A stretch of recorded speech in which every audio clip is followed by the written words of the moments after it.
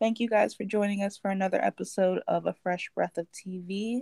This week we're going to be covering our favorite ships, also ships that we lost because the writers couldn't get it together. So let's jump in. You go first, girl. All right. So, do we each want to do like our number five and then go I feel down? like we're going to overlap a lot. I know at least two we're going to Right. overlap. So yeah, you can just go for it and go down your list, and then we'll just circle back if it's ships that we overlap. Okay, cool. Okay. So, my five is going to be Joey and Pacey from Dawson's Creek. That was probably my first ship. I feel like that was like the first one that really got me. I was totally watching that show when I was way too young to be watching that show. But I just love them together. There was something so, I don't know, like so sweet and kind of pure Mm-hmm. about their relationship. It was very, they were kind of enemies to lovers. They didn't get along. She thought Dawson was her person. That was the guy she was meant to be with. And when Pacey like figured out his feelings, it was just like the sweetest relationship. Like he had nothing. It made no sense, but like him buying her that wall, that was like such a sweet romantic gesture. Like he's Oh in my high god, our school. notes are like matching up incredibly well. Like that's literally in my notes. The wall when he bought her the wall, and he's like, "Here's your canvas." After Oh those my, guys tore it down at school, do you remember that? yes. I was so like, I don't even have words.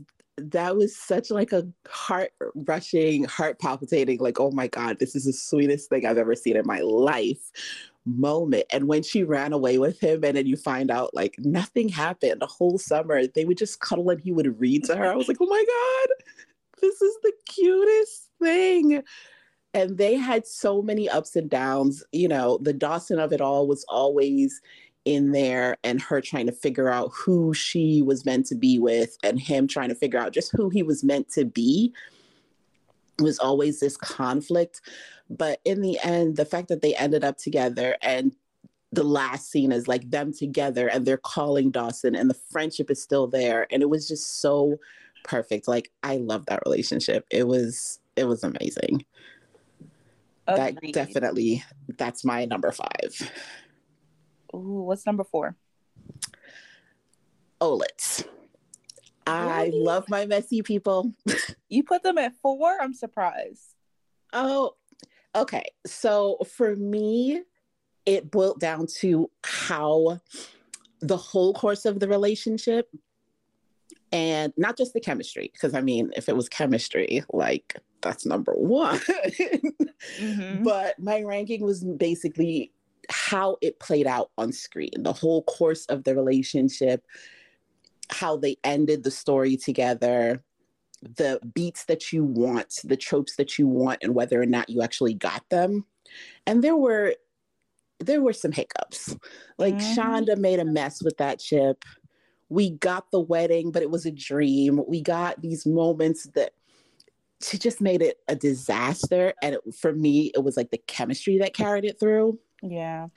And the big thing that I loved was that in the end, we got, at least it was open ended enough that we Mm-hmm. could headcanon it.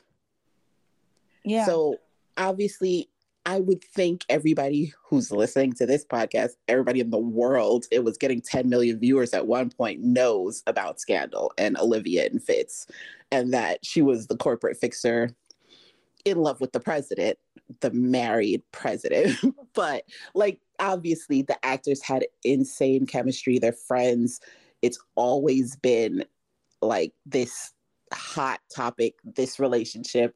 They were great together. You rooted for the mistress instead of the wife. Like that relationship was actually insane. We Not to shouldn't have. mention Not to mention Twitter. Like, that was probably the number one show on Twitter for years. Yeah, like it was gladiators mounts up and everybody live tweeting every time the episodes were on.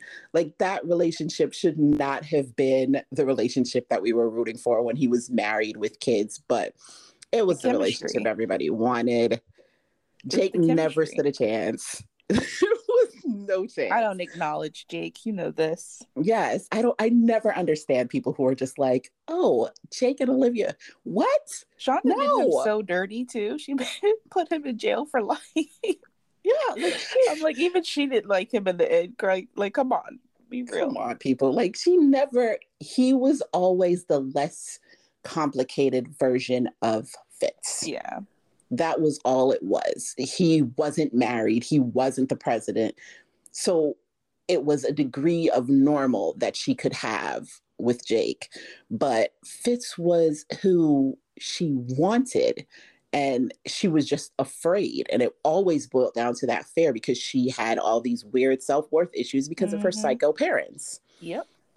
But like the episode, let me see, the Rose Garden scene. Like, come on. There's not a single person who cannot tell me that Rose Garden scene was not the most romantic. Word for word, bar for yes. Bar. Like, that is one of the best written love story moments on TV. I'm gonna give Shonda that one. Yes, she aced that scene. And the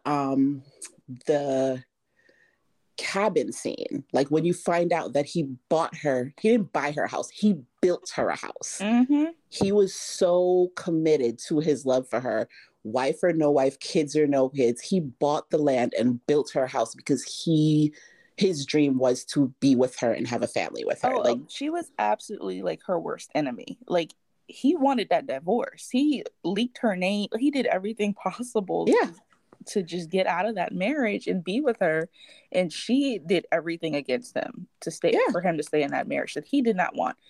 We're gonna come back to that on my list. She wanted him to have the presidency because she wanted to have the presidency. And she wanted it for him, but she also wanted it for herself. And that was the thing that got in the way of her having anything even remotely normal with him. Mm-hmm. And that is what it ended up twisting her and twisting their relationship.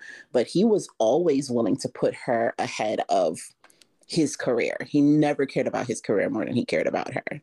He would have blown up the presidency. I mean, the man went to war for her. There was nothing. Do you remember that episode where he even asked her if she was raped? And I was like, Lord, please don't let her say yes. That man's going to send a nuclear bomb somewhere. It's like he couldn't breathe waiting for that answer. He was so terrified. And but I think my favorite Olitz moment is the 1 minute moment when they do like the flashback to the trail. Mm-hmm. And episode just like 106. Just them being together and him being like, just 1 minute before I have to leave, if I have to go back to that life that I don't want. And they just curl up together on the couch and just sit there for a while. And the way like they get up and they're just like, it's like they both have to armor up and just take a deep breath knowing that they have to be apart and they hate it so much. And she puts on his coat for him and then she's just like, bye, Mr. President. And I'm just like, oh my God, this is hell. Why am I watching this? I hate every second of it. It was so good. Like there is no ship like that ship. I love them. I really do. Me too. All right. My number 3. So, Michael and Nikita from Nikita. That was a CW show.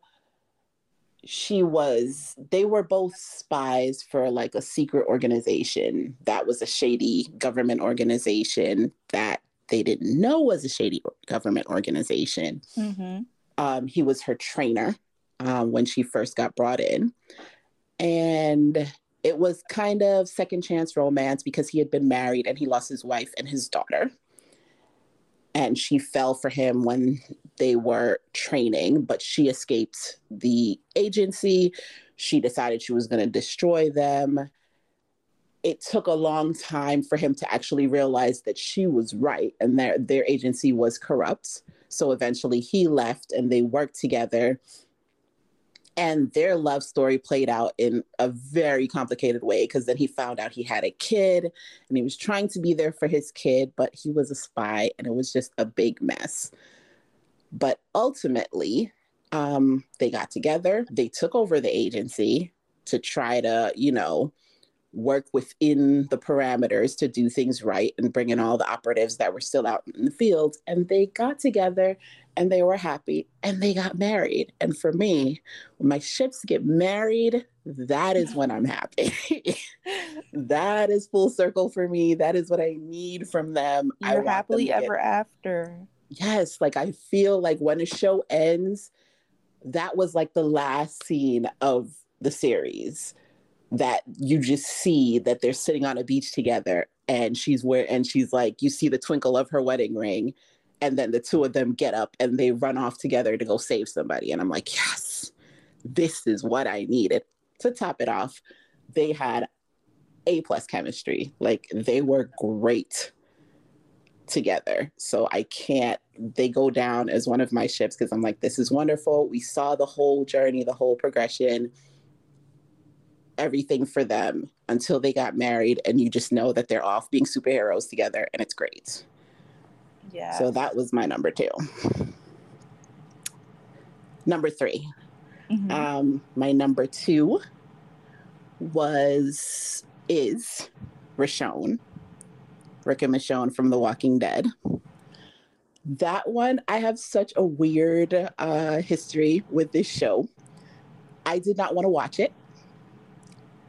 You know me, I do not like gore. I do not like horror. I get freaked out. I get the ick. I can't handle it. One of my bosses actually bullied me into watching this show. I was like, no, I don't want to watch this. It's zombies. I don't do this. It's creepy. I ended up I was harassed like daily about it until I was just like, fine. And I ended up watching like a random episode in season 5 because I just wanted to say, look, I watched it, so you can stop bugging me, and I didn't like it. So I watched the episode in season 5 where they're in a barn and there were like no zombies because it's a storm. They're in a barn. So it was so much focused on the human interactions that I ended up being like, okay, this is kind of interesting. The next episode was the episode where Aaron shows up to take them to and tells them that there's actually a community that they can join.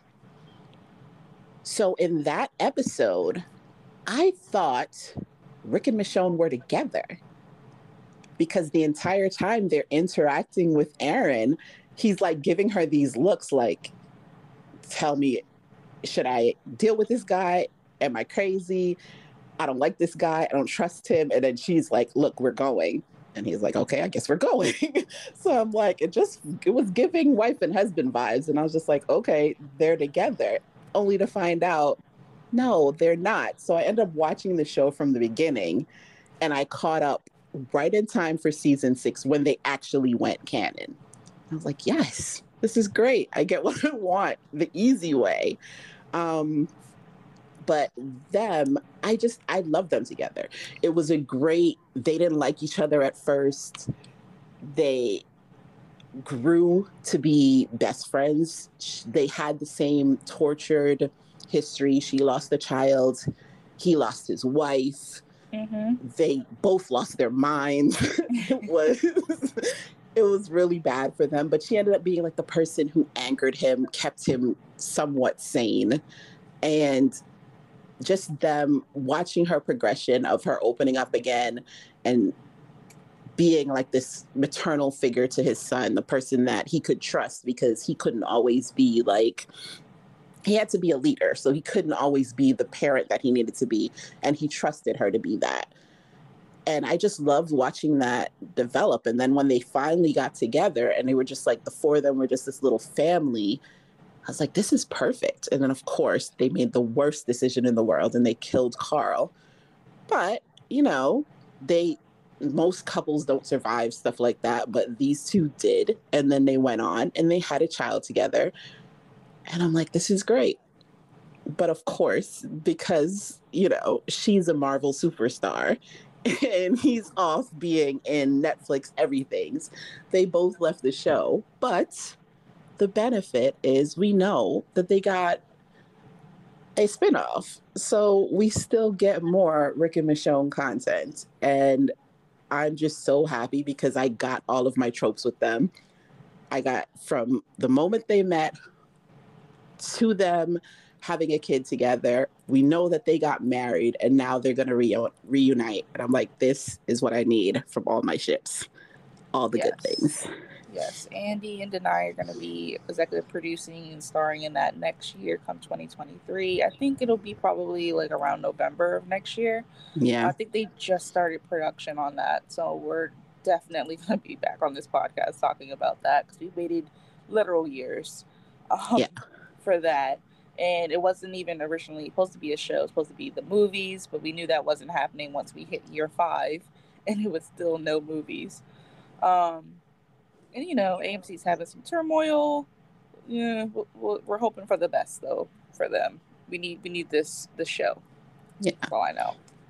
I don't need more than one. I honestly don't need more than one season. I don't even care it's just going to be one season. I think one season. I don't care about him seeing anybody else. All I want is Rick and Michonne to see each other and for them to make it to their kids. Anybody else they happen to bring in when they make it to their kids, whoop-de-doo. I don't give a crap. I just want him to meet his son and see his daughter and his wife. And then I'm happy. Like, that's all I need. They can, if they want to kill him off at the end, listen, they can do a time jump. I don't need to know what year it is. They can bring in their adult kids and tell me he's in the grave. I don't care. I don't want to see out it. In the universe, girl. No, they can't kill him. I just want to know that they got back together again and they got to be a family again, and then I'm happy. That's all I need. Like, I try to be practical. You can't kill Rick. I try to be practical because I'm like, if he doesn't want to come back, then I could see them doing that. I don't want to see them doing that, but I just need to know that it's like 20 years in the future that happens. Oh, yeah. You know what I mean? Like, I don't want to see him get home and then they're like, oh, he was bit on the way back. No. I would riot. I would be so mad. Like, I want him to get home and then, like, you do the epilogue and you show the adult kids and then his grave and you find out, like, 20 years in the future, he died. Okay, I'm good. Right. Like, he got to have his family. He got to have his community. He went back and he was with his wife and good. I'm fine. But that is my ship. I love them. I'm so excited. Like, how many shows do you get a situation where you get an actual spinoff for your ship? Like, this is awesome. I'm so happy. I said this on Twitter, and I was like, honestly, they could just have them in a house. That could be the whole 6 episodes. We don't need any zombies. Like, plus, what they're known for is really character development anyway. Mm-hmm. So, like, I know it's a zombie show. Give us, like, 1 or 2, but just give us, like, majority, just them and teams. You know me. And AMC is having budget issues, so I'm like, hey, cut out the zombies completely. There you go. You know me. Rick and Michonne in the back of a van is A+ television. So, right? But they got the kids, girl. They can't be doing all that. I mean, they can. And then in the last episode, they bring back the kids. Yo, you said I'm just saying. Back into the last episode. I'm just saying. Sasha, please. Oh my goodness. I want to say it, but the Twitter meme F those kids is literally No, for real though. Drum roll. What is your number 1?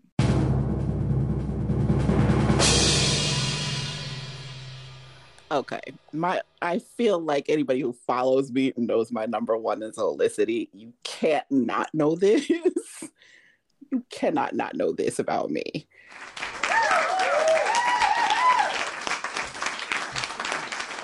All right. So Oliver Queen and Felicity Smoke from Arrow. They are my number one. That is the only ship that I have ever gotten every single trope for. All of them. We got meet cute. We got him fighting for her. He killed for her. He protected her. We got married. No, as a matter of fact, we got 4 proposals from him, 1 from her. They got married. We got her wearing his clothes.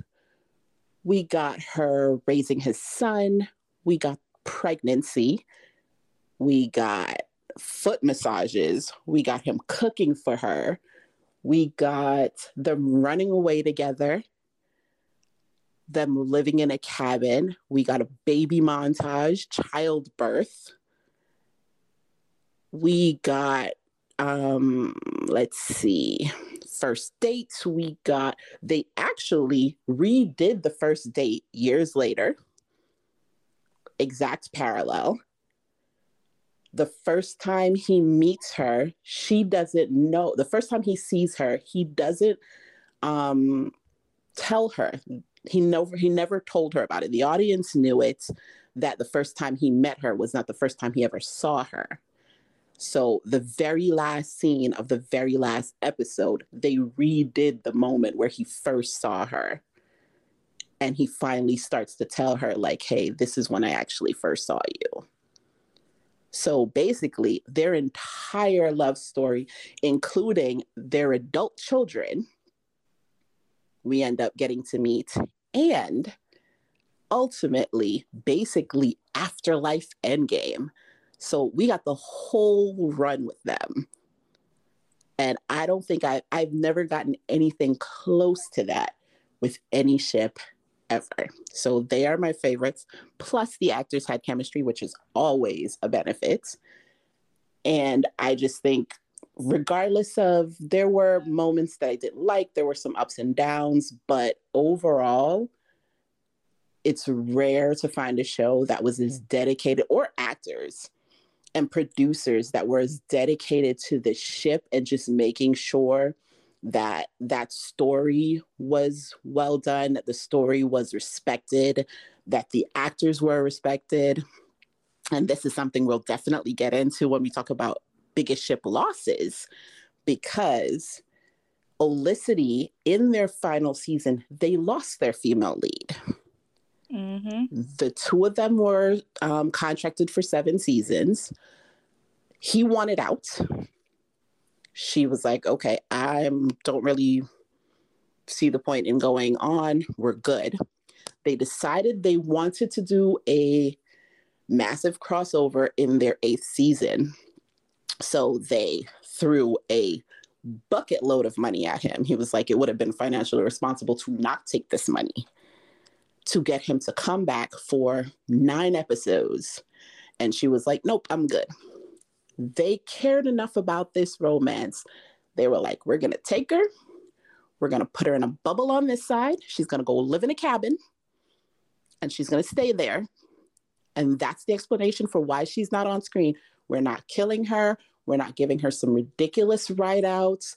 We're not doing something that isn't consistent with the character, like other shows. And they made sure that they were like, okay, this is what we're going to do. And by the last episode of the final season, they reunited them, because they knew how important the ship was and how integral that was to the story and to the audience. And they were the last scene of the entire series. Without a doubt, my favorite ship. So that's my top 5. Got it. Okay, let me jump into mine. We're going to start at the bottom. So number 5 is going to be Abby Lockhart and Luka Kovic from ER, taking it all the way back to the OG medical show. Listen, that show put me through it with them. They put them together right after Juliana Margulies left, because they brought in Abby to kind of, not really, to replace her, essentially. Luka Kovic, he was already on the show, and him and Juliana Margulies' character Carol already kind of had a little bit of a thing. Anyways, immediately Abby was like, "Who is this tall Croatian man who is very fine?" Right off the bat in her first scene, and I was like, "Yep, I'm shipping it." But ER proceeded to put me through it with this couple. They were together for like a year and a half on the show. They broke up because they had another doctor that they were trying to. It's like a it was like three. What do you call it when it's three in a relationship? I don't know what it's called. Love triangle. Yeah, love triangle. They really forced it though. Like, I mean, her Abby and Carter had a bit of a thing on the show, but like they didn't have the chemistry her and Luka had. So they broke them up, and then they put her with Carter for a little bit, and of course that fizzled out like I knew it would, because I was like, they don't have the same chemistry. And also when they had them apart after they broke up, they just still had chemistry in every scene, her and Luka. And I was just like, why are we playing these games? So this was like season 7 that they were together. I had to wait until season 12 for them to get back together. Swear to God. In between that time, they put me through it. So they sent Luka to Africa with Carter, who they did not like each other. Like they were always fighting over Abby. They sent him to Africa. He almost dies from like malaria, or I think it was malaria. Carter saves him. Oh, and he's also held hostage by mercenaries in Africa as well. Girl, like when I tell you, ER was just, that show was drama. I did watch ER. It was a lot of drama. But also that whole Africa arc was one of the best things in television. They had Thandie Newton. Like, come on. Like, ER was pulling people. But anyways, I'm getting sidetracked. Anyway, back to Abby and Luka. Luka almost died. I think that was season 10. They put him with somebody else, and then they finally put them back together. When they were back together, it was not an easy road. Luka got held hostage by Forest Whitaker's character. That was wild. Abby relapsed, and then they had her sleep with Stanley Tucci's character, who was also her boss. Also knew she was very intoxicated. Still slept with her. It was just it was all girl mess, absolute mess. Abby got pregnant. And then Luka left to go back to Croatia. So this is where also contracts came into play, because Goran Vishnik left the show. It wasn't clear if they were bringing him back. So they just kind of wrote him out to Croatia. I think that was like let me see, it went 14 seasons, maybe season 13, somewhere around there. So they had him in Croatia, and then Abby was by herself with her child, and it was just a lot for her because she's also was a doctor, and girl, it was a mess. So they had her relapse, which was so ugly, because like the last time she had done that was like very early into like, you know, her character coming on the show, so like around season 8, 9. Mm-hmm. And they almost like got divorced. He came back from Croatia. It was just, girl. But I got my happily ever ending. So I actually ended up not watching the final season, except for her episode, which was like the first episode of that final season of ER. And they gave me my happily ever after. They had her go to, oh my God, where they moved to, like Chicago or something, somewhere else. They took Joe, the baby, and they just started over. And I was actually very happy with that, because they brought them to hell and back. Like, it was the most. It was absolute mess. But I got my happily ever after. I listen, I paid for it in blood though. Like, listen, I think that was like in the late 90s when they first were like a ship. Like, I was way too young. I don't know why I was shipping that. I was like 9 years old, please. Okay, let's move on to number 4. Clark and Lois, aka Clois, Smallville edition, because there's been many variations of that. Just want to be clear. This was probably my first ship. It went from enemies to best friends to lovers, which is, you know, the best. We love a good trope. Exactly. And then like Tom Welling and Erica Durance just made the journey like so enjoyable, and the chemistry only got better. And that show went 10 seasons.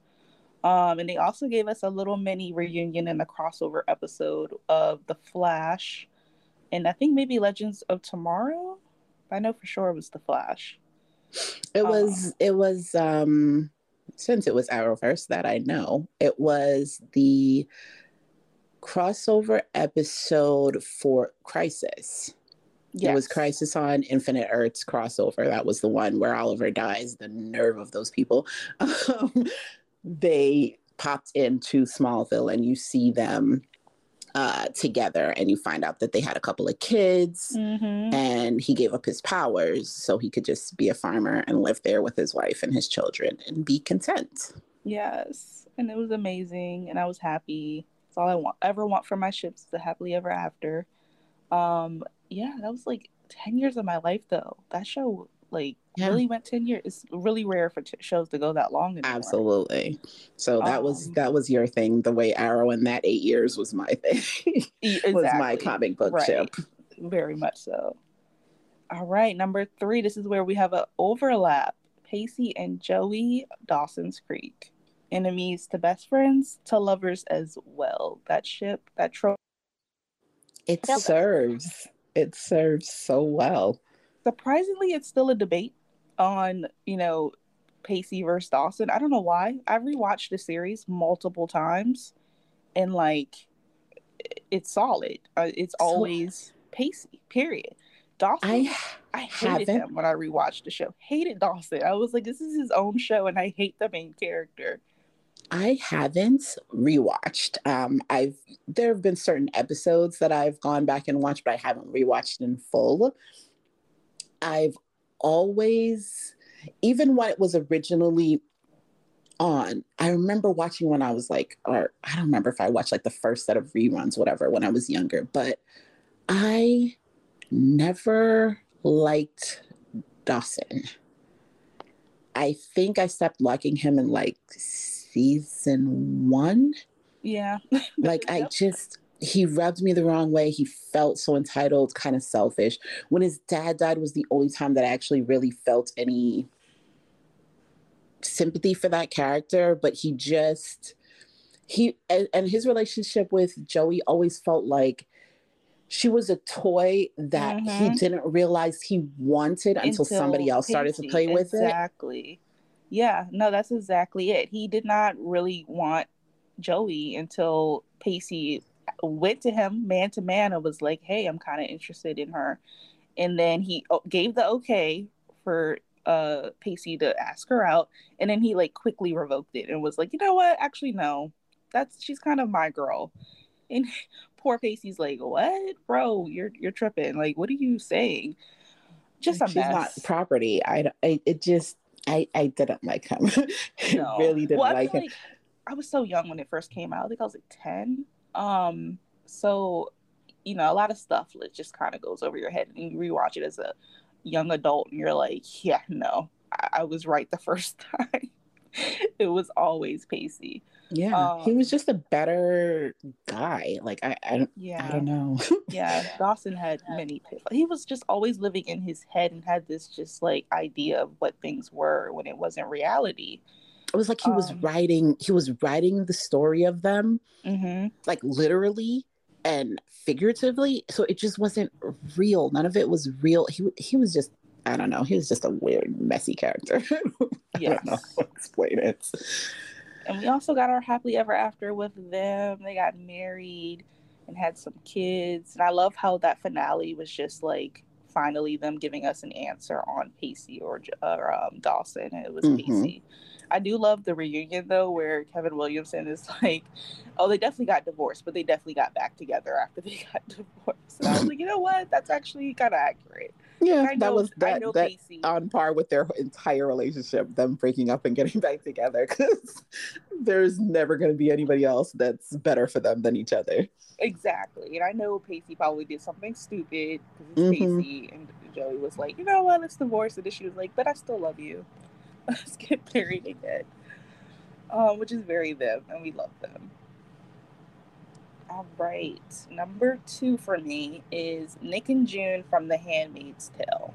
This is one of the messiest ships ever. Just impossible circumstances, which I love. I love that. Incredibly impossible circumstances. So Nick and June from The Handmaid's Tale. June is trapped in Gilead, which is a society which I guess you could say, if you related it to like today's politics, would be some like a society created by Republicans where women's main purpose is to kind of procreate. And the reason for that in the world of The Handmaid's Tale is that climate change has damaged fertility. So they're just having low birth rate, create this very religious, right-winged kind of society. And it's actually terrifying how it starts, because it's very apt to what's going on now. Is like, oh, first it's a bill where men have to sign off on your their wife or girlfriend's birth control, and then it just slowly evolves into like full just Gilead and oppression. um Very scary. I don't know why I watched the show. Like, it's so good, but it's also frightening. But I love it. And they're just so messy because June is trapped in Gilead as a handmaid. And then Nick is there as a driver to the family that she's staying with. Um, and it's just kind of this forbidden romance, of course, which, is my favorite. And the chemistry just was immediate. And then also you just see the characters evolve and grow. And June eventually, as everybody has probably seen on Twitter, gets out. But Nick stays, and he stays because he has a daughter who he was able to get out, a daughter with June. But he moves up within Gilead, and he's able to kind of work as a double agent and help June out in many situations within Gilead. And then once she gets out as well, he's just kind of like a double agent for them. Um, but yeah, the chemistry. I'm gonna be real. They had one of the best love scenes I've ever seen on TV. I was like, wow, it was up there, girl. Um, yeah, I remember that. I did watch I think I watched the first 2 seasons before I stopped watching. So I do remember their first scene together and that whole world that was built. And I think as things progressed, especially like in COVID times, and changing of the guard presidential wise was part of the reason that I stopped watching that show, because it became so real. It was genuinely freaking me out. Yes. And I was like, oh no, I can't. I still, even today, I'm just like, why do I do this to myself? But it's just so well written. Like the character development is it's one of the best. Even though it's kind of lost some of its like awards theme, it's still so well written. Like, this last season was so satisfying.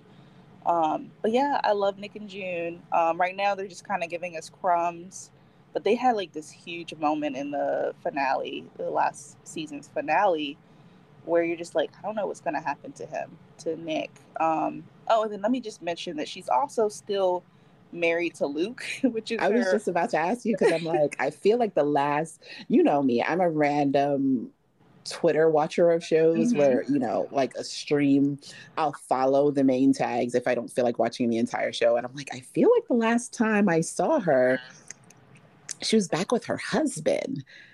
Yeah. But it was still very clear that her and Nick, and I'm like, she's back with her husband. She obviously still loves her husband, but she's also still in love with him. And it's like she has kids with both of them. And I'm just like, this is complicated. Yeah, because she got away to Canada. I'm spoiling the show for people, but yeah, she got away to Canada, and that's what you kind of see the season before last, is her kind of adapting. And immediately it was apparent to me that she wasn't in love with her husband anymore. She loved him though, but she wasn't in love. And she kind of had to come to that realization as well. She's very much so in love with Nick, but you do have to question the circumstances. Would they be able to make it without those impossible the trauma bond? Yeah. But also, again, she's not in love with her husband either. It's so complicated. I love it so much. And yeah, like I said, right now they're giving us kind of crumbs, but I'm really interested to see how they do the next season. I think the next season's the last one, so we'll get some closure, I hope. We'll see. All right, drum roll.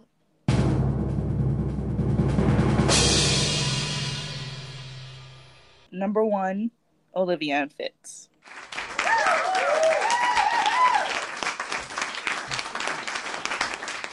The chemistry put them there. The chemistry put them there. Because this was a wild ride. And they're, Scandal's really responsible for why I am very apprehensive about Shonda shows, because she took me to hell and back. Oh God, did she? Yes. But like the premise of Scandal was just like so fantastic. You have a black woman who's a fixer, and you have the president, a white president of the United States, who's in love with her but is also married. But this man will go to the ends of earth for her.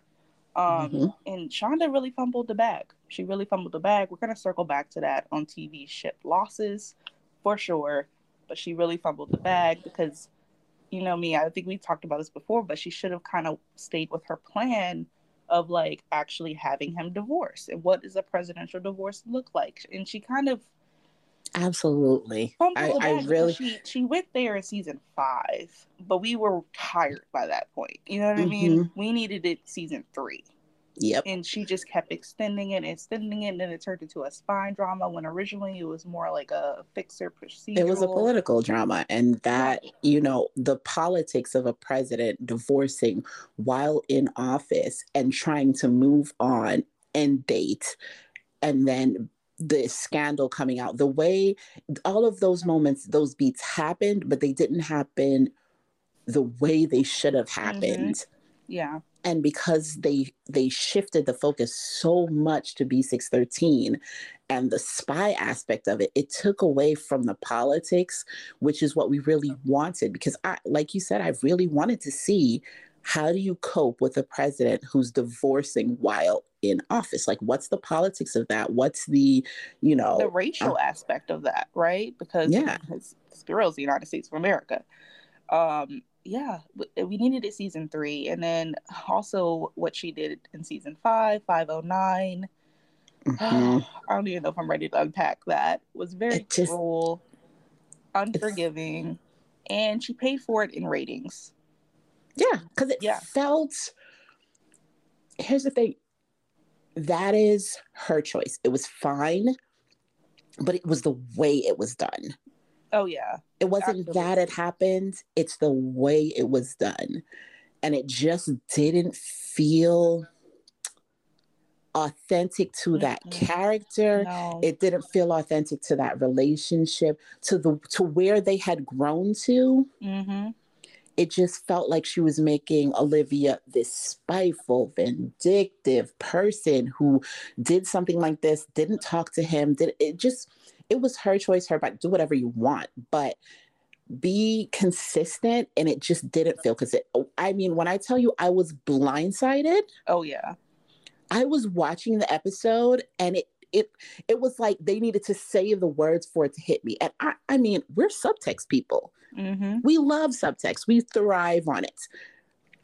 We're slow burn people. We love slow burn relationships. So we're always looking for subtext. And I watched that show knowing that everything was a double meaning. And it was like you had to slap me in the face with what she had actually done, because it just felt so out of character. I was like, what? And even when the episode ended, I remember just sitting there staring at the TV like, did that really just happen? I think of all the shocks, that was one of the biggest for Scandal. And Scandal had a lot of shockers. Yeah. But also it was just very baited and switched. Like, you bring it in together for season 5. Finally, he's getting divorced, and they only last 9 episodes. And then you split them up how you did, especially after bringing up, how much Fitz wanted kids with her and she was on the same page. Like all those, scenes, and then to do that in 509 was just really cool. It just felt, it didn't feel organic. It didn't feel honest to either of the characters, to the relationship. It just felt really, really weird. It did. And immediately, who I thought of? I was like, Tony Goldwyn. I know he read that script, and Baby Boy was just upset. Like, what? Like, are you for real? This I is what was we're like, those doing? contract negotiations are gonna be rough. Yeah, because he's gonna be like, what the hell is this? He only had like one request, and it's like Olivia and Fitz be happy with like 2 kids in Vermont. That's all he wanted. That's all he wanted. It was simple. Right. And like at the end of this, we're gonna have a talk about showrunners and Oh yes, how that's a whole nother podcast, girl.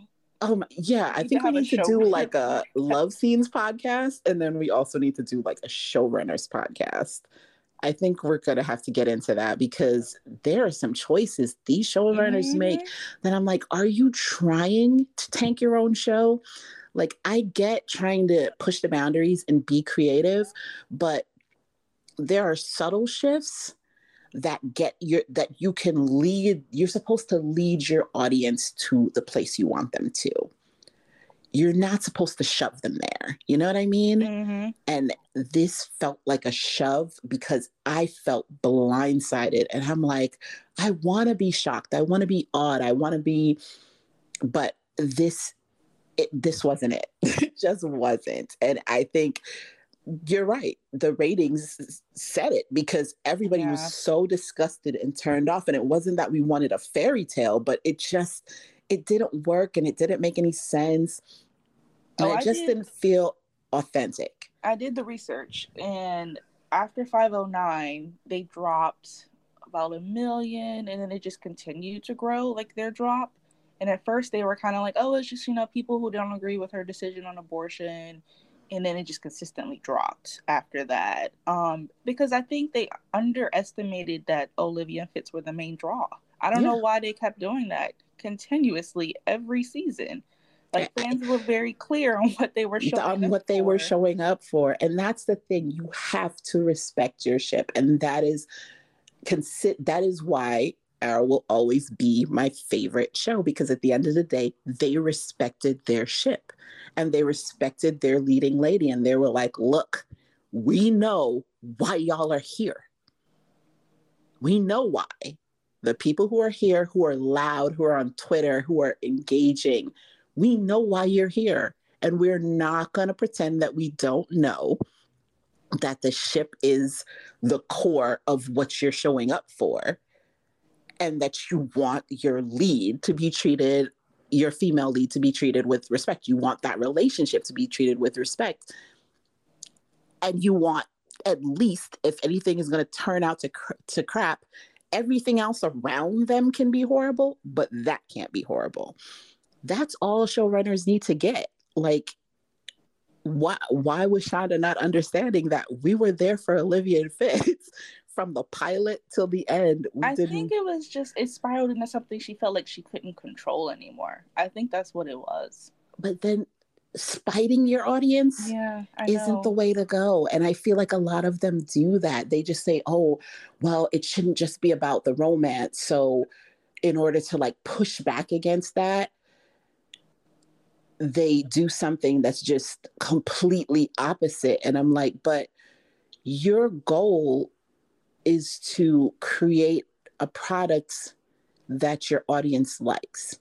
Mm-hmm. And regardless of what aspect of it that is, if the romance is what it is, if the spy drama is what it is, if what the politics is, what, like, whatever you're getting positive feedback on, you don't, if it ain't broke, don't fix it. Like, why are you tanking what you know people love? It's weird. It's a weird decision. It's a weird call to make. And I never understood that. Yeah, especially because like after 106, that episode alone is what got Scandal renewed. Period. We were all waiting on it. Yeah. Like, I remember, like, I distinctly remember when that show first came out, and I remember watching the last episode, and I was obsessed. Yeah. When you get that feeling, like, yes, holy crap, the this pilot. is so good. I remember the Oval Office scene. We got. Yes. I remember. Okay, well, let's backtrack. I remember when Olivia and Fitz first meet at the cabin, and I remember them shaking hands, and I'm like, oh, they got a little bit of chemistry. Interesting. And then it gets the Oval Office scene, and she walks in, and you're just like, wait, what's going on? And she's like, you gave her the dog or whatever. and he's like, you know, give us the room, and just the slap. And I'm like, she just slapped the president. Oh, they are on oh personal my God. terms. Like, Yeah. what's happening? And You then know how what he it hit backed her me? into the corner. I don't know who directed that. Probably Tom Verica. But like how it was just completely quiet. You can just hear like the creaks on the floor. And the chemistry. Oh my God.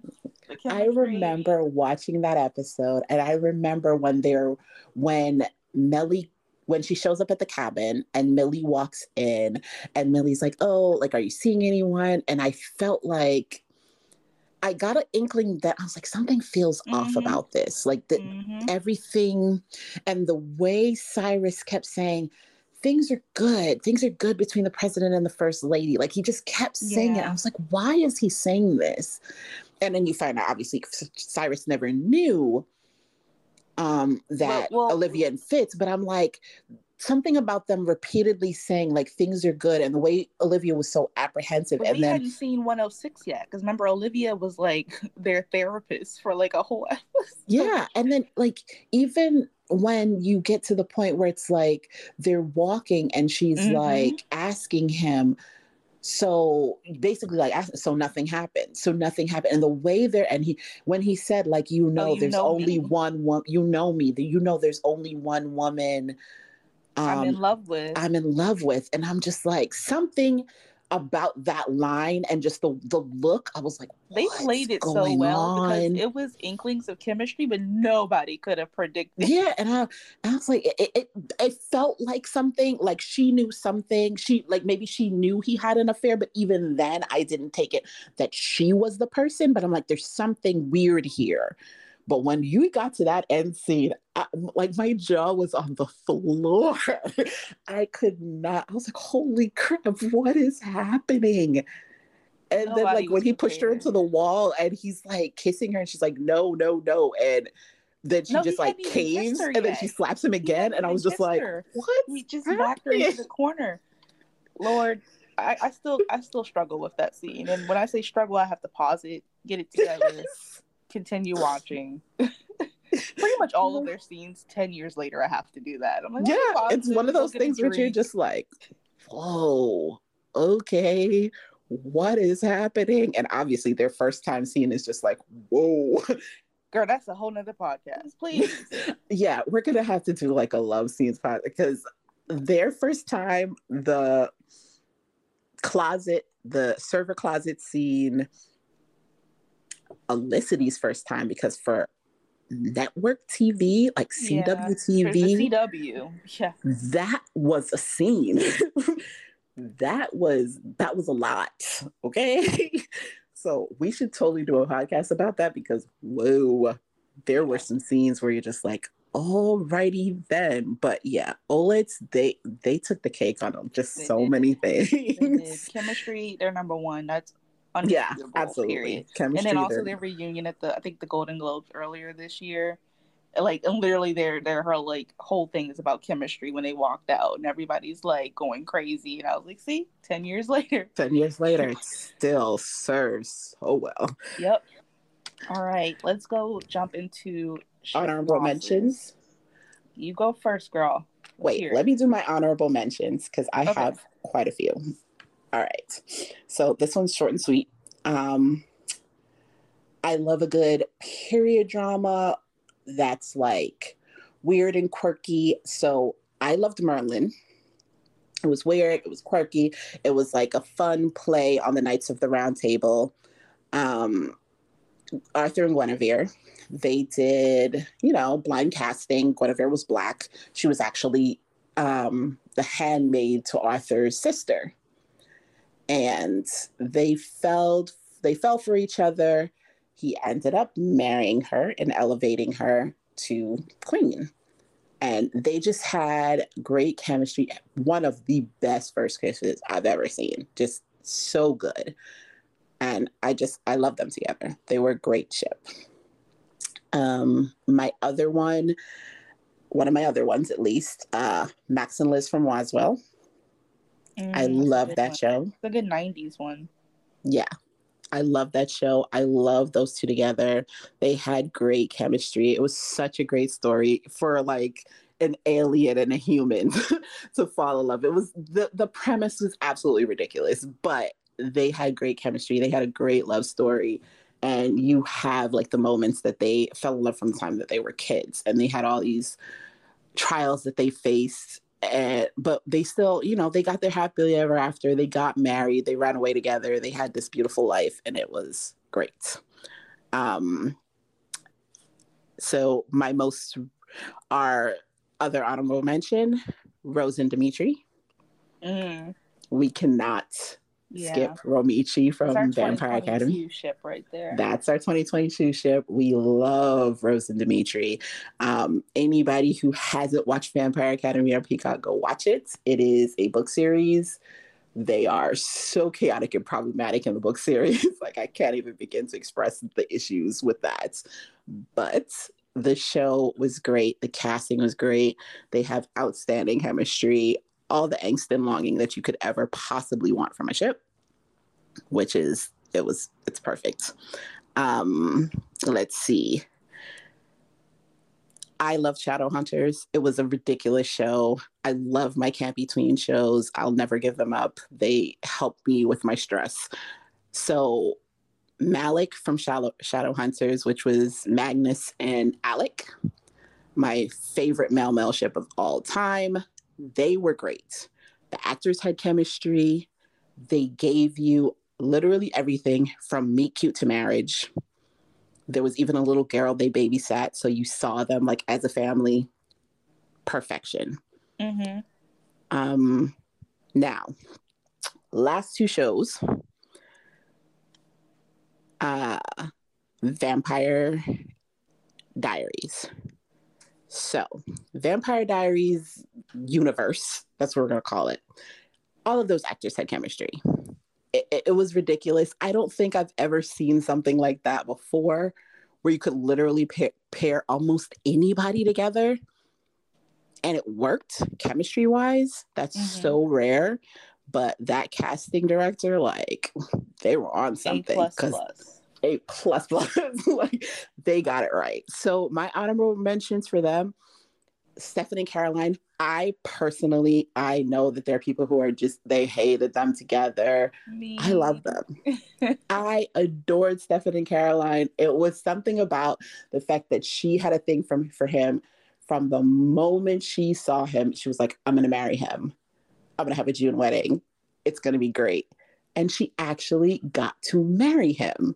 And I'm like, that was just the sweetest thing. Yes, he died, whatever. They loved each other. It was the cutest thing. And also, Klaus and Caroline. Like, okay, all right, you made up for that first one with that one. I am a diehard Klaus fan. I loved Klaus with Cammy. I love Klaus with Caroline. Klaus had chemistry with everybody. He does. But also, specifically with Caroline, the chemistry was crazy. The chemistry was absolutely insane. I loved the two of them together. It was just so chaotic. And I think what I loved about it was that I didn't take any losses, because I got Stefan and Caroline, and the him being so indifferent to her, to him falling for her. Like, okay, let's be honest. The whole line where he says, what is it? He was like, when you're ready, I will be ready for you. Like, that was the sweetest line in the world. And I was like, oh my God, I love them. They're so cute.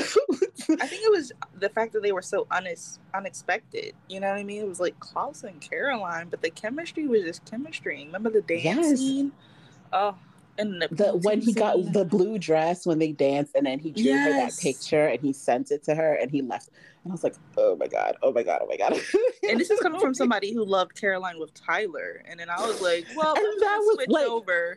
Caroline should have, I feel it's like Caroline had no ship fails. I liked her with Matt. I liked her with Tyler. I liked her with Stefan. I liked her with Klaus. I was just like, Caroline could do no wrong ship-wise for me. I was just like, this is great. She's great. She's chemistry with everybody. So that, like, I love that show, because I was just like, I never lose. It doesn't matter which way you turn this. I'm still catching a win on this. Yeah. It's great. No, Caroline's your favorite character. It's just wins all around. Mm-hmm. All around. And then, okay, last one, which is obviously my the most recent, The Resident. And The Resident is a recent one for you, me, and Esther.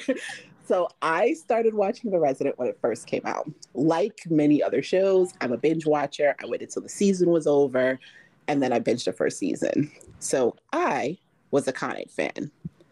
I liked them together. They were cute. I was just like, this works. It was not one of those shows that I was like, oh, I obsessively have to watch this. It was not one of those ships that I obsessively had to watch. I just liked them together. I was like, okay, this is cute.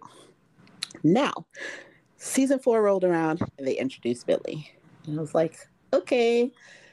First scene, I was like, oh my God. Why do her and Conrad have chemistry?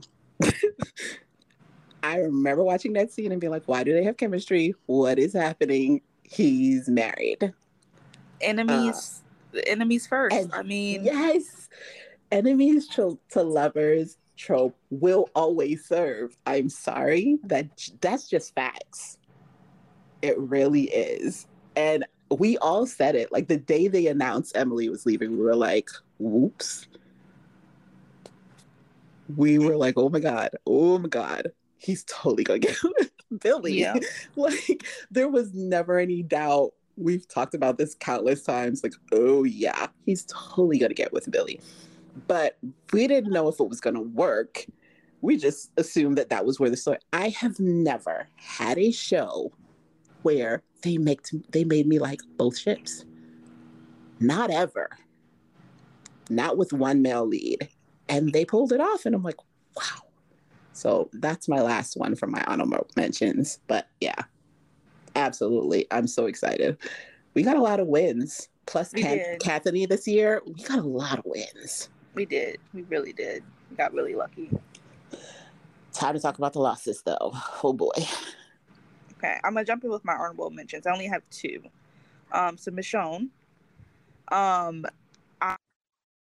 think I jumped in around season 3 or 4 to The Walking Dead.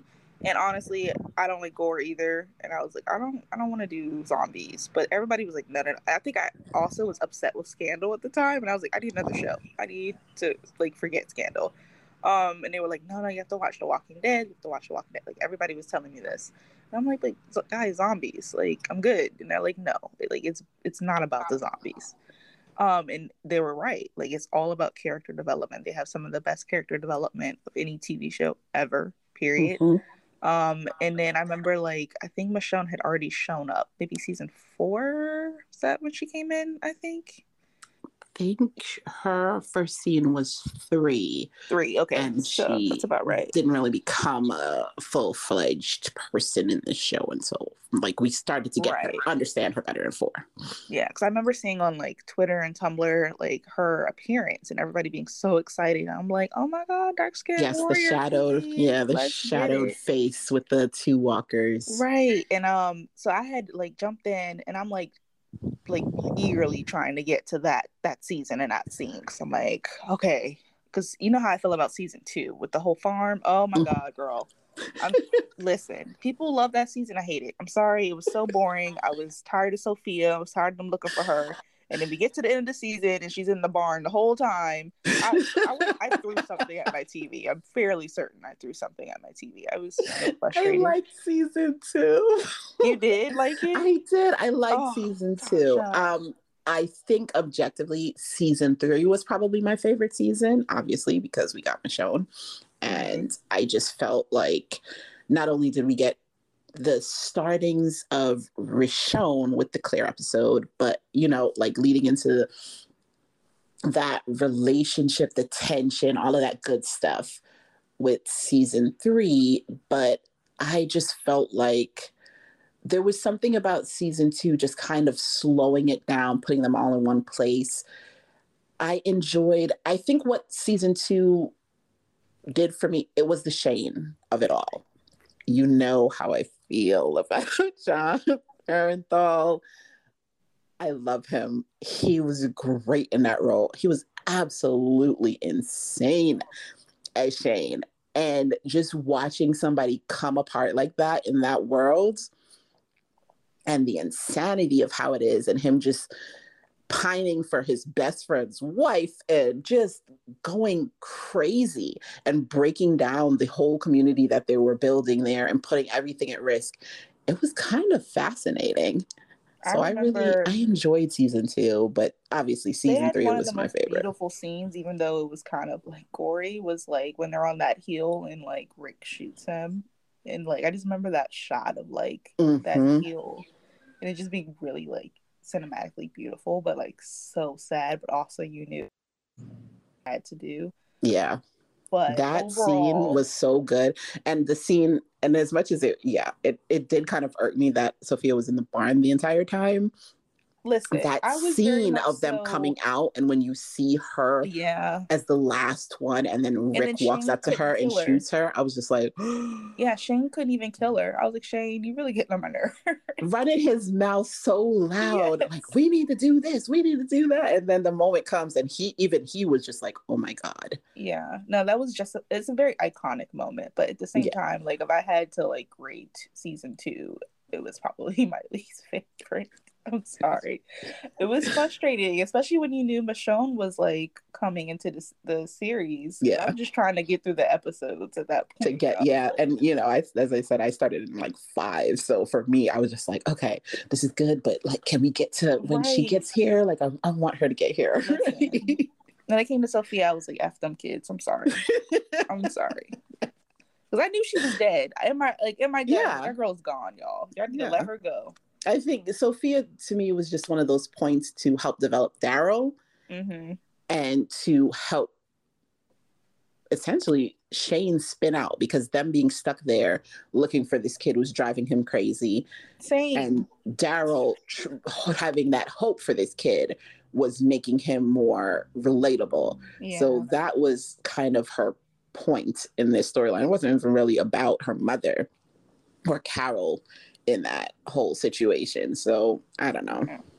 But back to Michonne and Rick. So I finally got to season 3, and then 4 was the jail season where she comes in.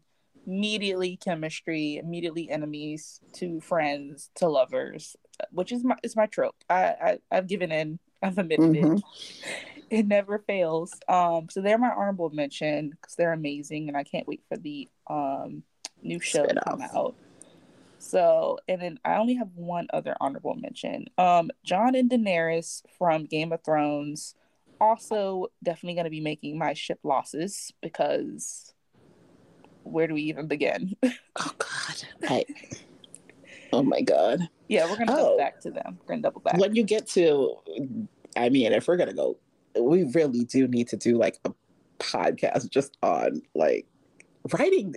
We need to do one on EPs. We have to. We're going to have to do it because D&D tanked that show, and they could have been such a like badass couple. Like, come on now. It just, the potential, like the fanfics that I was reading leading up to that last season were like significantly better than what we got, like by 10 times. Every fanfic, every spec, every idea thrown on Twitter, Tumblr was better than the show. And Braimy. Let's not forget Braimy. They tanked Brienne and Jaime after 7 seasons of build. It's absolutely mind-blowing that they managed to do that. It was insane. So bad. I don't get it. Yeah. Terrible. I know. We can really get into that. That's a whole nother podcast. We have thoughts. But yeah, we can jump into ship losses. Oh, buddy. I know. Boy. Oh man, I don't even. Okay, let me start with. I'm gonna do this 3, 2, 1. This will be easier because we share the same one. I know this. I don't even have to ask you to know this. I already know it. So my number 3, ship loss, Blark from the 100. This is the absurdity of this loss. I can't even express. 1, they were enemies to friends to lovers, perfection. It was there. It was handed to these writers on a silver platter. the producer baited the entire audience the entire time, then turned around and treated the audience like they were stupid. Bellamy and Clark hated each other, then they became each other's person, and then not it wasn't a situation where it's like, okay, they aren't going to be together. Okay, fine. They put him with the person who tried to kill her. Then they had her kill him.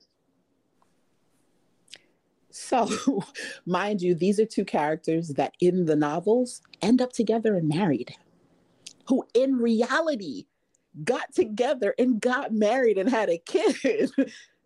And on the show, they had her kill him.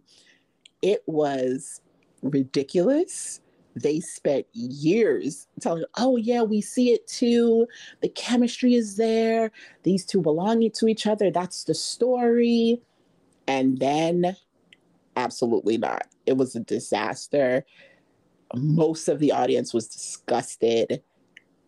It was just so bad. I don't think I was so awed by how horrible it became. Fortunately, after a while, I just stopped watching the show. But when I found out that she killed him, I was blown away that was the decision that they decided to make. It was just horrible. I was going to watch that show until I found that out. And I was like, yeah, I'm good. And it was very, like, he's definitely going to be on my list when we talk about EPs that just went out of their way to make choices that were, when I actually tell you the stuff, you're going to be like, what? You're going to be very glad you never watched that show. There are so many things. All right. My number 2 ship loss. Sleepy Hollow. Yeah, Abby Mills and Ichabod Crane. So, anybody who didn't watch Sleepy Hollow, I believe it was a Fox show. It was very supernatural, which most of my shows are either medical shows or supernatural in some way. She was a cop. He was a guy from like the 15th century who got pulled forward in time. They had like destinies that were intertwined, meant to stop the apocalypse, basically. He had been married. His wife was a witch. She was lost in some weird parallel dimension. This show took the Black female lead and basically made her a secondary character in her own story. They elevated the wife, who was a supporting character. She was supporting character, and she didn't have wasn't interesting. The main character either. Let's not. She didn't have any. She didn't have particularly good chemistry with the male lead. Here's the thing. For me, chemistry, and I think for both of us, chemistry is always going to be the deciding factor. You can shift narratives if the chemistry is there. I don't care. But the chemistry wasn't there. And then to top it, you're basically demoting your Black female character in favor of a white female character in a storyline that makes no sense, to the point that she basically quit. And then the actress got basically blackballed for leaving a situation that wasn't treating her right in the first place. Yep. None of it made any sense. Then the show ultimately got canceled because acting-wise, her and the male lead were carrying that show on their back. No, fans were pissed. They actively started like trying to get it canceled. Yeah. That's how mad they were about it. So bad and so ridiculous. Nothing about the decisions made any sense. I'm like, why did you think that this was going to work without her? It was her show. Everybody, and they had Orlando Jones in the show. He got kicked off the show. Then she got kicked off the show. And I'm like, why are all your Black characters being kicked off the show? That in and of itself was very problematic. Then getting rid of Black characters, promoting white characters that didn't fit the narrative. You started the plot saying that these two people, which was Ichabod and Abby, were meant to be the two people that saved the universe. And then all of a sudden his wife is more important than her. How? Yeah. Yeah, I know, girl. It's on my list. We're gonna circle It back was, to it. Don't worry. oh, it was so just bad, bad, bad, bad. I'll never understand it. It was the biggest ship loss because they had amazing chemistry, and it just Yeah. seemed obvious. Like he's going to grieve his wife, he's going to get over it, get past it, push through, and then he's going to end up with Abby. Like they were each other's person, and they were going to save the world together. Did not happen. Okay, last one, but not least. Whew. New Amsterdam. Sharp win. Sharp win. Max Goodwin and Helen Sharp. Oh man, where to begin on this rant about how upsetting, disappointing, frustrating, and annoying the writing on this show became. So, for anyone who has not watched this show, good for you. Proud of you for making smart choices. For the rest of us, we watched as oncologist Helen Sharp and medical director Max Goodwin met, became friends. She was his doctor. She gave up relationships, put herself in front of people with guns to protect this man. She saved him from cancer. She stood by his side when he lost his wife. She became his best friend. Gave up more than one relationship to continue to support him. And eventually he figured out his mess and got through his grief. And the two of them got together.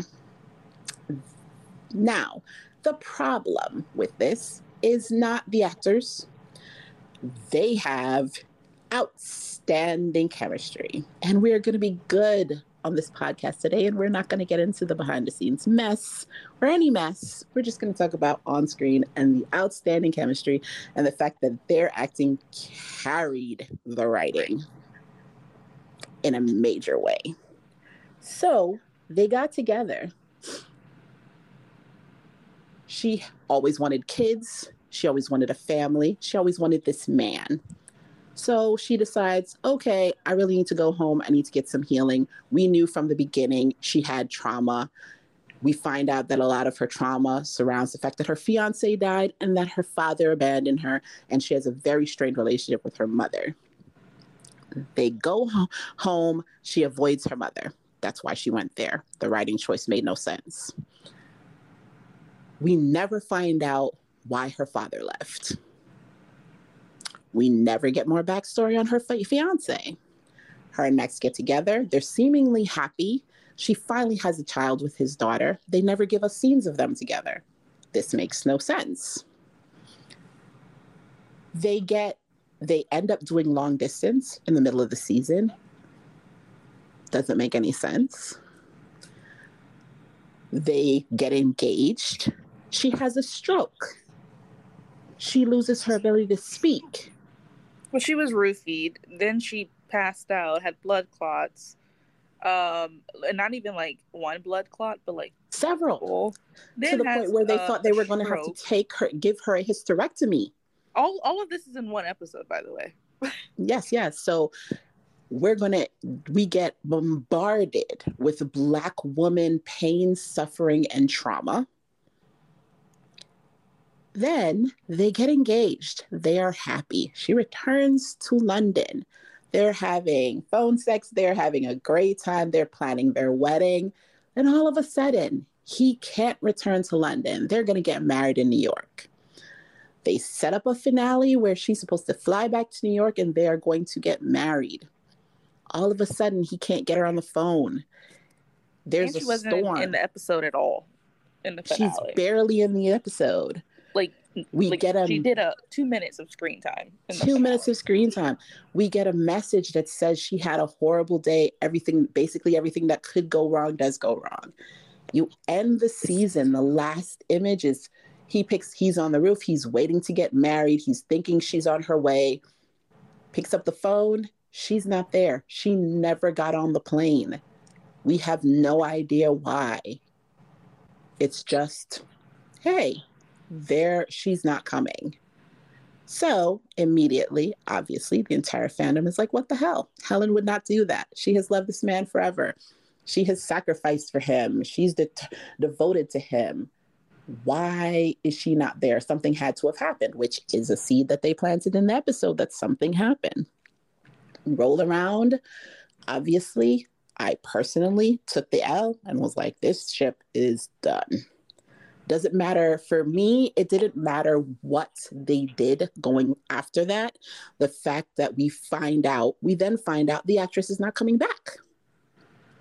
So not only did they cut her screen time in her very last episode, the last image we see of her is her crying alone in her apartment with the remnants of the family that is no longer there.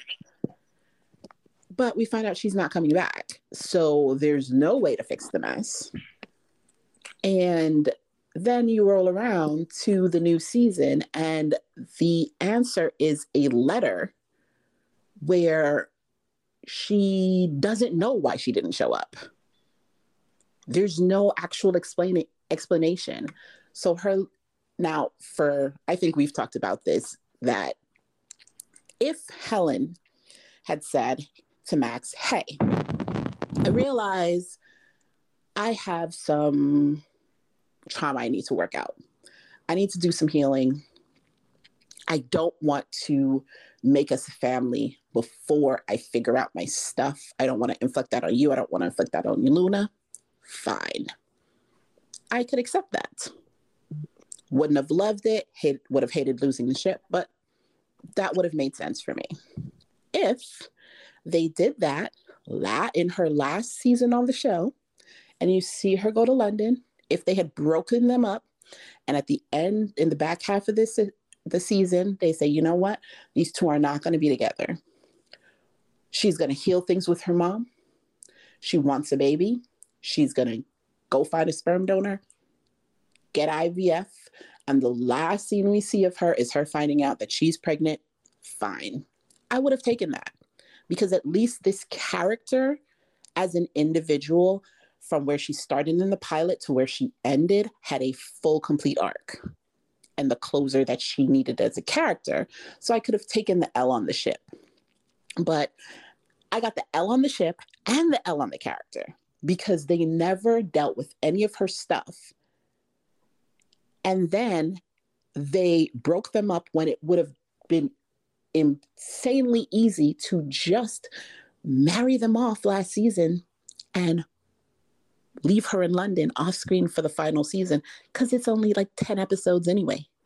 13. Well, see, that's how much I know, because I stopped watching.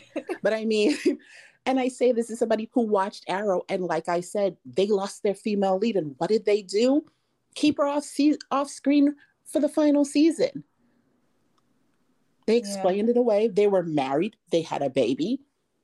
They kept her off screen with the kid, and then they did their final season. It really is not that hard to do that.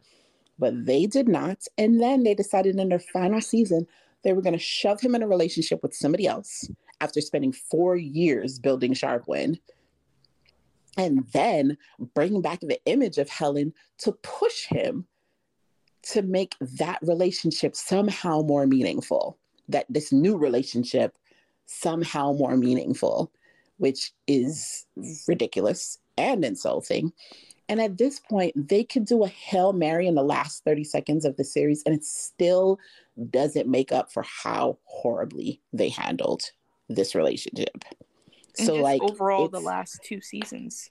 Yeah, it's such a big turnoff. Like, I don't even want to see the old clips of them. Yeah. Like, I can't watch them, because I'm just like, ugh, there are so many ways. Like, if she went on to be happy and then he went into this new relationship, I could have enjoyed their little bubble and still been like, okay, she's off somewhere happy and now he's off somewhere happy. And I could have taken that and it would have been fine. But the way it was handled is so icky.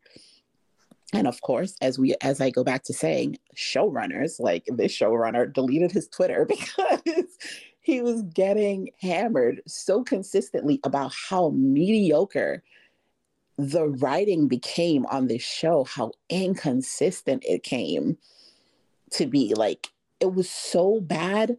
No continuity between episodes, no follow through on storylines that they set up within the same season. The spinoff of the show got canceled after like 8 episodes because, hey, why wouldn't it be when this is the way it's written? Just a Sharp mess. was our biggest loss. That is hands down the biggest ship loss I've ever had. I cannot believe that you took those actors, that chemistry, the buildup that you had for years, and that's what you did with it. And it's more annoying knowing that they knew a year in advance that she wanted to leave, and they still didn't handle her exit well. And then to top it off, villainized her with it. Like, that's your only Black female lead on your show, and you make her the bad guy who left him at the altar for no reason. Yeah. Because now, like, the audience, and that's very problematic in media, because when you have interracial relationship, there's already this weird stigma, and there's already this ingrained bias in a lot of people, like just flat out racism, that they don't think that she's deserving of him in the first place. Mm-hmm. And it's now in a situation where so many people don't remember the fact that she had multiple boyfriends leave her because she put him first. Yeah. They don't remember the fact that she is the one who saved his life. All they remember is that she left him at the altar. All they remember is his daughter being like, "Where's mom?" And she's just not there. So they completely threw her character under the bus, and it doesn't make sense. It still feels to me very spiteful. Mm-hmm. Like, she decided to leave, so everything is her fault. We're just going to make everything her fault. Yeah. I'm going to jump into the ones we haven't mentioned, because a couple of ours, like, overlap. So, yeah, Sharp One for me is number 1 as well. Then here's what you were just mentioning. Whenever there's an interracial couple, we've taken some losses. So my other losses is Jenny and Mike from Pitch. Oh my god! We only got 1 season. Very much so enemies to friends to lovers. And we tried. But this was also at a time where Fox was kind of canceling everything. I think Megan Good also had a show at the same time, and hers got canceled as well. And a lot of people of color just kind of completely stopped watching Fox. I'm trying to think of what the first show I've watched on Fox was. Probably maybe The Resident, maybe. I don't know, but I'm very untrusting of Fox. Yeah, me too. The Resident is the first, like, in a while, because that's the only show that I now watch on, that, and what's our other show? The Cleaning Lady. Yeah. Those are the only 2 that I watch on there right now because of what happened in that span of time. That network was doing a lot of weird and seemingly shady things. And but I mean, at least that show was canceled. So we took the L because the show was canceled, not because the writing was avoiding the obvious. Decisions at Fox for sure. Yeah, because they were definitely leaning into that. So much potential. Like they were so cute. Like, just watching them on the phone together. And that's what I love about a ship, when their phone conversations just seem super intimate. Like, you could just watch them sit on the phone and talk to each other. Because, I mean, we had some Olivia Fitz phone conversations that were like, whew, okay. They were doing a lot. They were doing the most. But yeah, I really loved Mike and Jenny, and just some of their phone conversations when he would be like stressed and aggravated, and you would just see him scrolling through his phone, and he would just call her, and they would just talk, and it's like they just pan out from these 2 talking. They had outstanding chemistry. Like, I think the scene that I still like remember vividly from them was like, what was it? The nude baseball shoot. Yeah. Photo shoot, and then like her peeking around the curtain to see him, and the 2 of them like backing up and peeking around the curtain to see each other. I was like, oh my god, they're so great. That was cute. Yes. And then also one other one that overlaps for me and you is Ichabod and Abby. Yeah. Also Fox. Yeah, it did Nicole Bahari very dirty. It was a lot of racial aspects going on behind the scenes, on the show. It just It was a dissolved into a mess. mess. And Nicole Bahari, to be honest, is still kind of recovering career wise from that whole Yeah. mess, which is very upsetting because she is a phenomenal actress. She has one of the best episodes of Black Mirror. It was nominated for a lot of awards with Anthony Mackie, and she's just phenomenal. She's just such a great actress, and I'm still very upset with what happened. Um, but yeah, my distrust for Fox. I don't know what to say. Yeah, like just from seeing her in what was it, 42? Mm-hmm. I just remember seeing her in 42 thinking, my God, You she's definitely so have to good. watch her Black Mirror episode because she was acting down, okay, I eating saw it I up. saw like the restaurant. It's like the restaurant scene Yes, but you of got to her watch the like and I'm whole just episode for like, context yeah, because and I it's remember really seeing good. that and thinking like this woman can act. Right. I never understood the decisions that were made on that show because she's so incredibly talented. And yeah, you're right. She has suffered career wise this entire time and she's been trying to like claw her way back up. It's like she got blackballed. And look, let me tell you how good she is. So she was recently in Scenes from a Marriage with Jessica Chastain, and they have like a fairly long scene together. So I would say it's like a monologue, really. And she ate up Jessica I Chastain saw that. I saw in that that scene. scene. I saw that That's how good scene. she is. And they're both from Juilliard as well, which is really cool. But she's just so good. And it's really frustrating to not see her on like, a bigger scale in the Because she should industry. be. Like she should be, you know, a more household name and working in shows that are, pop culture ish, as well as like these deep and meaningful projects as well. And it just doesn't sit right with me that somebody like she has an Angela Bassett kind of talent. Mm-hmm.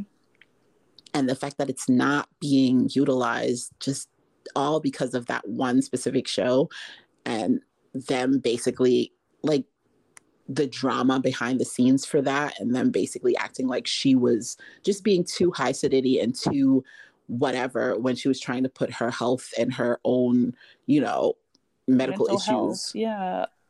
ahead. It just doesn't sit right with me. It's just very weird.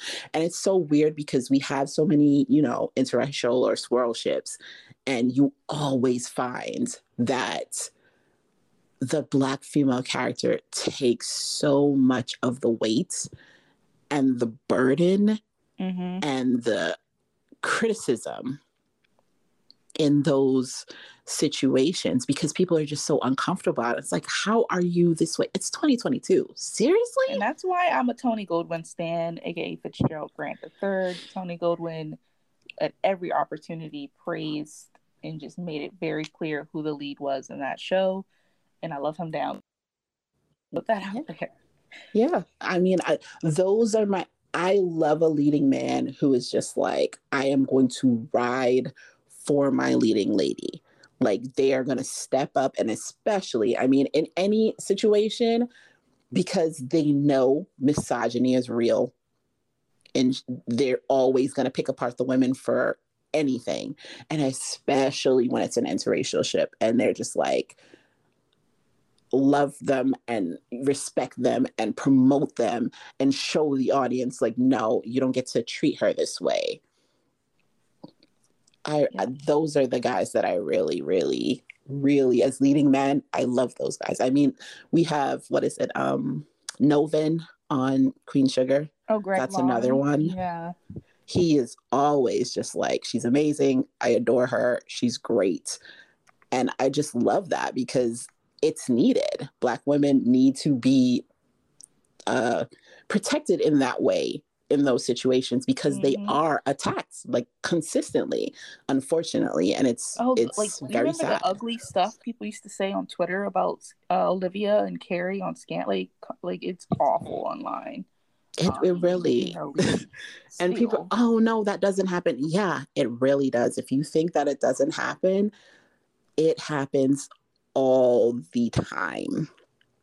I wasn't, I've never been a diehard Flash fan, but Iris as a character, Candace as an actress, she gets bullied like that show has been on like 8 years and people are still bitching about it just because of her race. Like it doesn't make any sense. Don't watch the show then, but it's still a problem. Michonne and Rick have been together for forever. They're married. They have kids. And it's still, oh, I don't think and it's always that weird, I don't think they look good together. And I'm like, you are so superficial because it's not everything is about, one, she's stunning. Two, he's a smoke show. They look amazing together, but it's also their personalities just fit. And there's always this undercurrent and just the insults and the weirdness. It's like, God, grow up and stop living under a rock. It's very weird and very unfortunate, but fortunately for us, those ships, it's becoming more of a consistent thing, a mainstay where, writers are just going with the chemistry and what works for the characters instead of saying the relationships need to look this way or the characters need to look this way when it's just not authentic to who the characters are. So that is a bonus. Yeah. I think we've hit all of our, our top 5, our honorable mentions, and our biggest losses. We have, yes. Yeah, we did it. We did it. So I guess up next, we still have a couple of shows we want to do. Obviously, we want to do one where we get into the EPs and the madness that they've done and how they've trashed some of their own shows with the decisions that they made. We got some shows coming up for sure. We want to get into we're probably going to do our Lord of the Rings watch. It's going to be so funny. That's going to be so funny. Like a bottle of wine and the two of us watching Lord of the Rings. I think we can do a party watch on Amazon Prime where we both watch it at the same time. Oh, God, that's going to be so hilarious. So chaotic. Oh, my God. And then we definitely want to do what award show is coming up because we need to do predictions. Golden Globes and the SAGs. But yeah, I don't want to put it out there because you got to plan it and, all that. But yeah, we definitely have some more shows coming up. We also want to thank you guys so much for, following and reviewing the podcast. But yeah, that concludes this one, and we're going to be back soon. We definitely have the Golden Globes coming up in award season, and I have a lot to say about that. And The Last of Us. The Golden Globes coming back to TV for the first time in 2 years. It's been a while. And they're, including some, media that they didn't necessarily, or that they don't necessarily normally, focus on, like Angela Bassett for a Marvel movie, which is kind of new. So we definitely have some stuff to get into. It's going to be great. It is. So thank you guys for joining us, and we'll be back soon. Bye. Bye.